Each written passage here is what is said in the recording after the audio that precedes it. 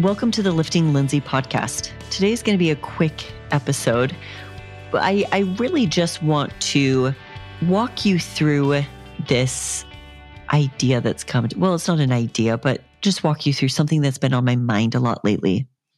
And that is the downfalls of thinking in isolation. So let me explain what that means to me. So today I had Brad Jensen on a podcast I was recording, and he was telling the story, and we were just kind of laughing about a post he did recently on Instagram where he was saying, look, dumbbell tricep kickbacks, not the best tricep exercise. I will second him on that one, third one, fourth him, fifth one. It's a very valid point.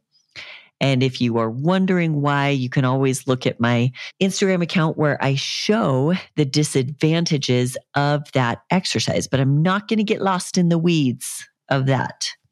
Basically, when we were talking, I said, look, Brad, I completely agree with you. But he got slammed by a bunch of people saying, but look at this bodybuilder, he did them. And look at this person, they do it too.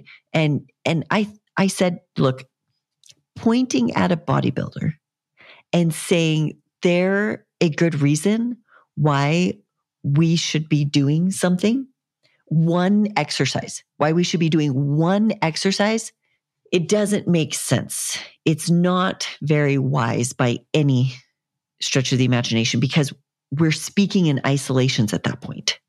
Because what I mean by that is that bodybuilder isn't just doing tricep kickbacks to build their triceps. They're not just doing that one exercise. So pointing at someone and saying, look, but they do that exercise and they have nice triceps, that is the worst evidence possible that that movement did anything for them. Because we're thinking in isolation. People don't go to the gym and just do one exercise and one exercise only on a body part. You just don't see that. So guaranteed, this bodybuilder that they held up as an example, I can't even remember who it was. And just a side note, I've said this before and I'll say it again. Some pretty bad fitness information comes from the bodybuilding community. I mean that in the nicest way possible. Because often one bro tells another bro and they tell another bro, and that's why they call it bro science, right? Because it's just, oh, I think this and I feel this and it gets passed down. And so there's been a lot of pretty bad information passed down. And as we learn more about the mechanics of the body and how it moves and the impact of exercise and exercise selection and tension and volume and failure and all of these things, we learn that we really can't speak in isolation, right? We've got to step back and see everything as a whole. Now, this has a point, guys, because I've been thinking about this a lot. Because how often do we do that? How often do we scroll through Instagram? We stop at a girl. Let's just use glutes because that's a big thing right now. Everybody wants bigger glutes. We stop at a girl who has gorgeous glutes and we see her doing some weird, random exercise. And the moment that we say, that's it, that's the exercise I need. And then if we try to prove that it's a good movement because that girl with nice glutes does them, there you go, guys. You're speaking in isolation. You're seeing things in isolation because guaranteed that girl doesn't just walk in and do frog pumps every single time she does training. Guaranteed that's not the only exercise on glutes she does. So we have to step back and say, well, what's her full program on glutes? I don't know because I don't see it. So she could very, very well be building those glutes that you're admiring and wanting, coveting. She could be building those with quality movements that have enough tension on the glutes, enough volume, enough working around failure and hard work. But I speak from experience. I post myself doing a squat, a leg press, walking lunges, step ups, and nobody's that impressed. Nobody is liking it massively, supporting it like, yep, that's how glutes are built. But I put in a new kickback variation and all of a sudden people are like, ooh, I need this. Do you need it? Or is it just the cherry on top? Ooh, Lindsay's glutes have grown because she does that exercise. I have to do that exercise. Okay. Well, red flag, you're speaking in isolation. What if you can't even perform that exercise very well? Then is it going to be a main driver for your glute development? No. You need to find what you can do well, creating a lot of volume, tension, hard work. And those in the lengthened mid position are going to be main drivers for hypertrophy. Not some new cool kickback that I just barely learned 2 weeks ago and now am filming and posting. Is it a great addition? It can be when used correctly. But once again, we shouldn't be just looking at an exercise in isolation, using it to prove if it's good or bad because somebody with a nice body did it one time and recorded themselves in the gym and said, I love this movement. Okay, that is a really bad reason for you to choose that movement. Now, we also do this with foods. So I'm going to share a post that I did today because this is a question that I actually get a ton. And it kind of comes back to this thinking in isolations kind of thing. So I get this question all the time. People come to me and say, I eat healthy and work out. Why can't I lose weight? Let's just process this question for a minute because I think it's a really good question. And I love that people are coming to me with this. They're thinking that something's amiss. I have the food right. I'm eating healthy. And sometimes to the point where I don't even like my foods, and they feel like they're sacrificing a lot, right?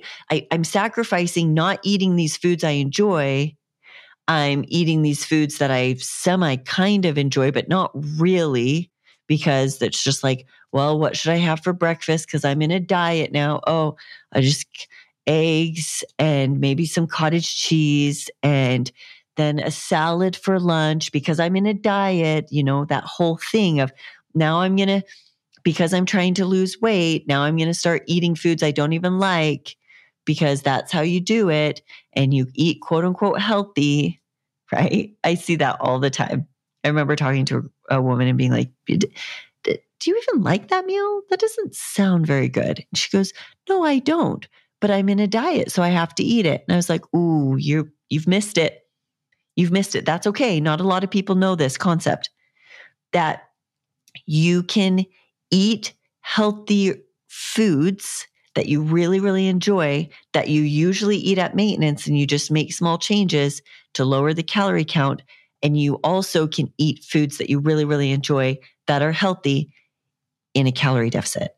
And I teach that a lot to my clients, that we need to learn lifestyle. Lifestyle is not you tracking your macros every single meal for the rest of your life until you die.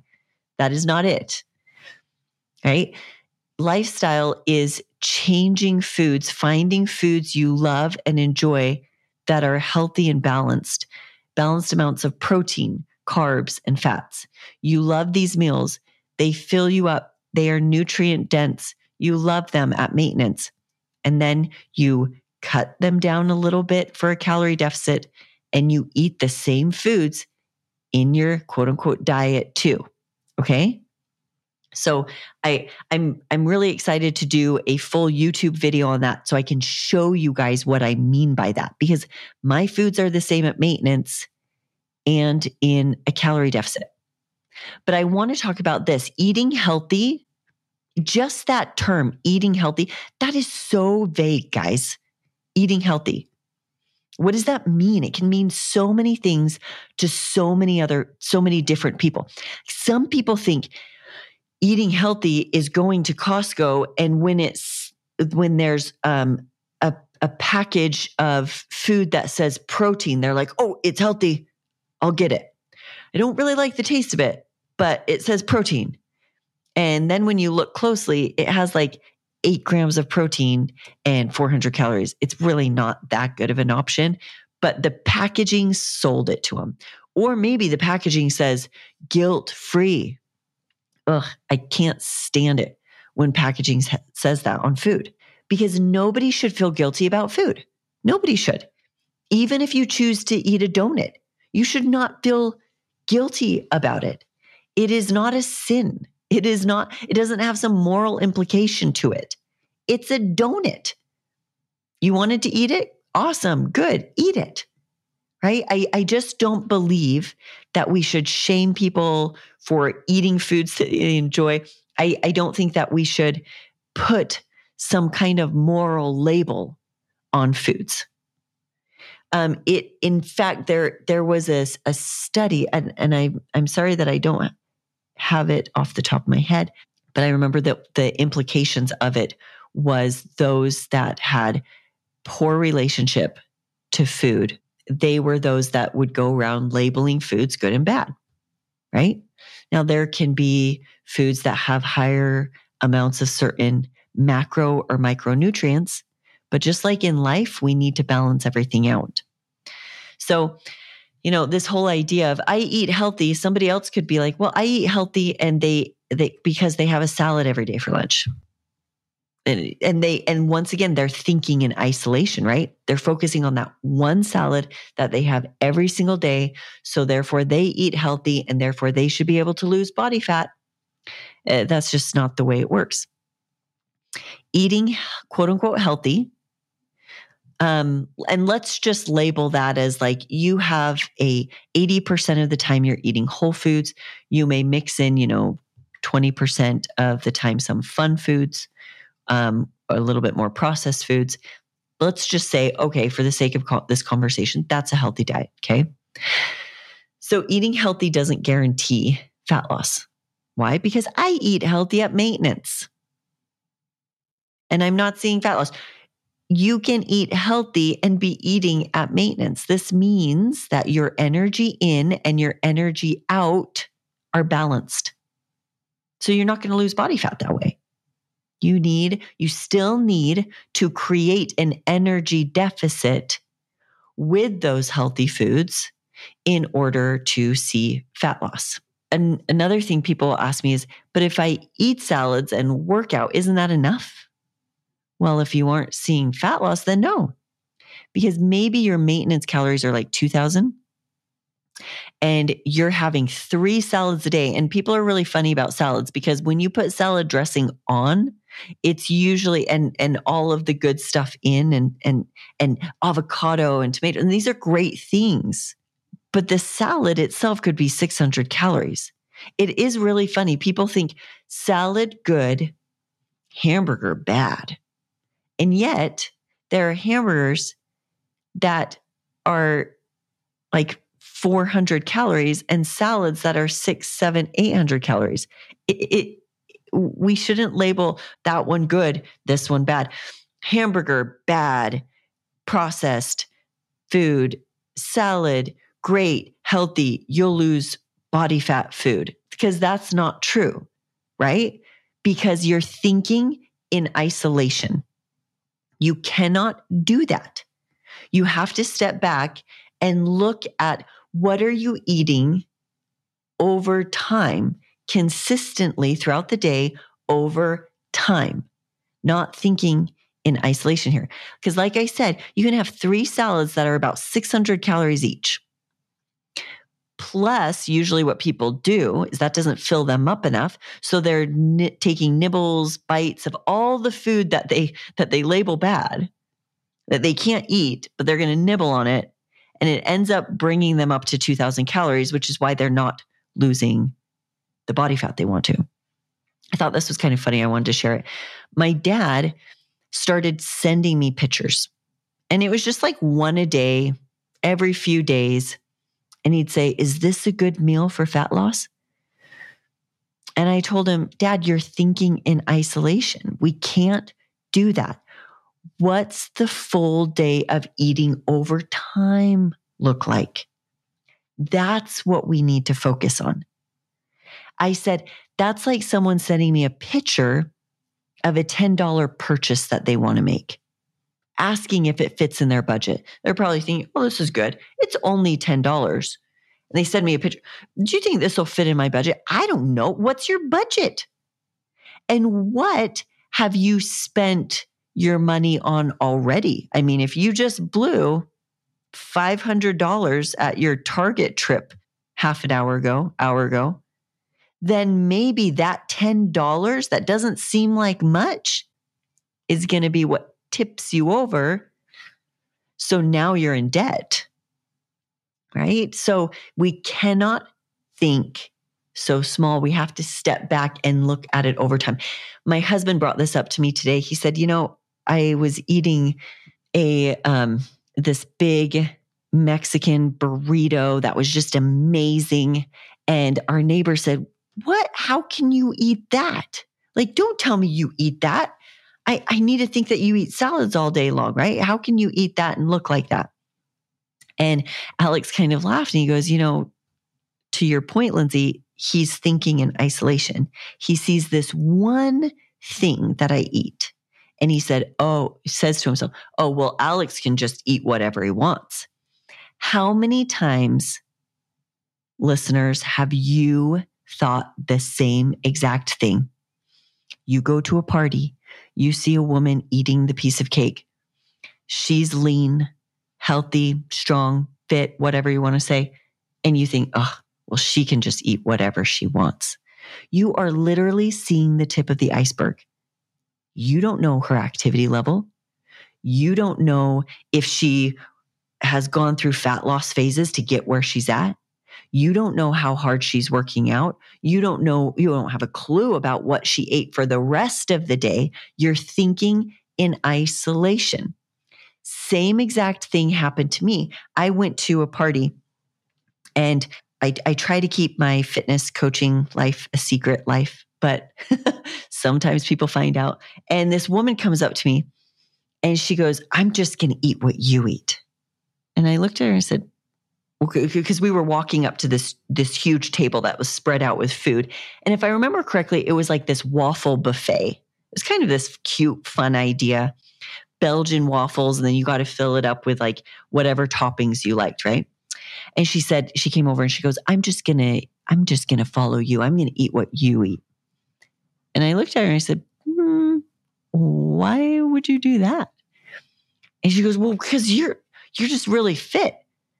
I said, "Eating one meal like I do in this very moment is not going to have any impact on the way you look today or tomorrow or the next day or the next day or the next day.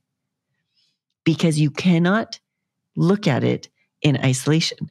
One meal doesn't make and it doesn't break you. You have to step back and look at it all."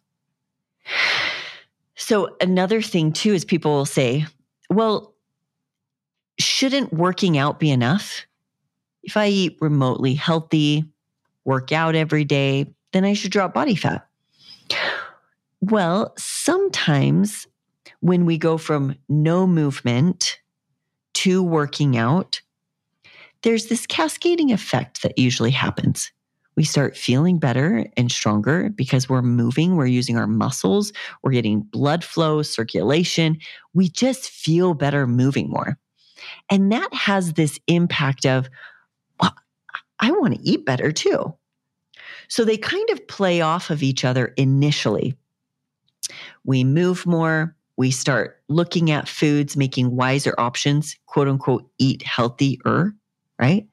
And yes, initially, those two things together, somebody is going to see body fat come down. But the body is complex. The more you move and the less you start eating, and the body realizes it's not at equilibrium anymore. It's not balanced. It's not at maintenance. The energy out and the energy in is not the same. And so the body is going to start to make alterations, and it can make them on both sides of that scale. It can look at energy out and say, I'm going to move less. So maybe at the gym, you move a lot, you get your activity level in, whatever that may be, and you get your lifting in. But then throughout the rest of the day, the body's going to have you start slowing down. Maybe you don't take as many steps. Maybe you don't talk as much with your hands. Maybe you just don't, you find you want to sit more and watch TV. This is the body trying to pull back on one side so that energy in and energy out are balanced again. Or if that doesn't work because you're pretty good at staying active, maybe you have a job that demands you to do so, you're going to the gym, all of that stuff. Maybe that doesn't work. Then what the body's going to do is be like, and it might play on both of them at the same time. I'm not saying it goes back and forth and thinks through like this, right? But the other side of the equation that it can work off of is it's like, well, if she's not going to slow down, I'm going to be sending more hunger signals to her so that she eats more. She feels a little bit more hungry during the day. And so she eats more. So initially, this whole idea of you starting to get to the gym and move more and make healthier options, initially, we can see some reductions in body fat. But because of the complexity of the body, we are going to plateau, and some people do it relatively quickly. So I was just looking at a study Ben House was quoting where it was like there was like a 2 to 4 reduction in pounds in body fat. And then there was this plateau as the body started moving and moving less or getting more hunger signals. So although that's great, and that's this initial first step we need to take, at one point we will need a little bit more cognitive oversight. Now, I'm not saying everybody needs to track their calories, but I am saying that there is going to be a point where we do need to somehow measure what's coming in and how can we keep it there? How can we keep it this energy out higher in this equation than the energy coming in? So that's something that you have to kind of figure out. Do I track macros? Do I track calories and protein? Do I use portion control? What is the method that I'm going to use to have more cognitive oversight over foods so that I can see that fat loss?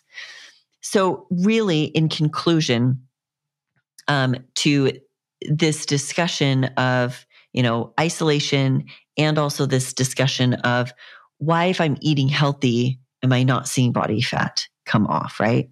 In conclusion, eating healthy is great and wonderful. And I strongly encourage people to eat more whole foods, because even when you do get into a calorie deficit, you won't feel as hungry because we have more nutrient-dense foods that keep us fuller longer. But also with the realization that, look, you can eat healthy at maintenance. So eating healthy in and of itself, you can't just say that's thinking in isolation. I eat healthy, therefore, no, we got to step back and look at the full picture, right? You need to create an energy deficit by moving more than you eat to see the fat loss. And just a reminder, you don't have to eat salads for every meal to lose weight. And I would encourage you not to do that if, especially if you don't enjoy salads. If you love salads and it's your favorite thing and you find yourself daydreaming about them, waking up wanting them, then sure, that's great. You eat salads, that's fine. But I just feel like a lot of people think salads equal a healthy diet. And that's not true. Like, what's in your salad? Is there enough protein? Are there adequate enough fat? Where are you getting your carbs to help you feel good during your training. I mean, because lettuce leaves are not enough carbs to help you feel good during your training. And if you're anything like me, my training is my favorite part of all of this. So if your diet isn't healthy, if it's not supporting your lifestyle and your training, let's just say it how it is. It's not healthy. I don't care if it's just lettuce leaves and kale and avocado. That's not going to be enough to support the needs of your body as far as protein and recovery. And we'll need the carbs to help support our training. We'll need enough carbs to help support our training. So that whole healthy, that word in and of itself is so vague. So just remember, don't just look at one meal a day. Like, don't just think, and don't even just think of one day of food. That in and of itself is thinking in isolation, because people will do that all the time. Well, Monday through Wednesday, I ate like this. And then the rest of the week, I'm eating, how I ate before. So, well, we're probably not going to see much progress with that, right? So we can't look at it at just one meal or one day. We've got to step back and say, over time, what does it all equate to?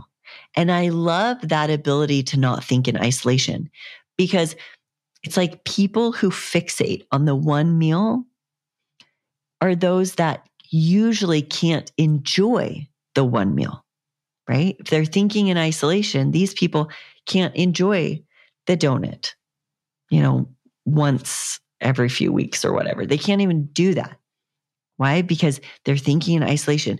Donut, bad. Look, a donut isn't going to kill you.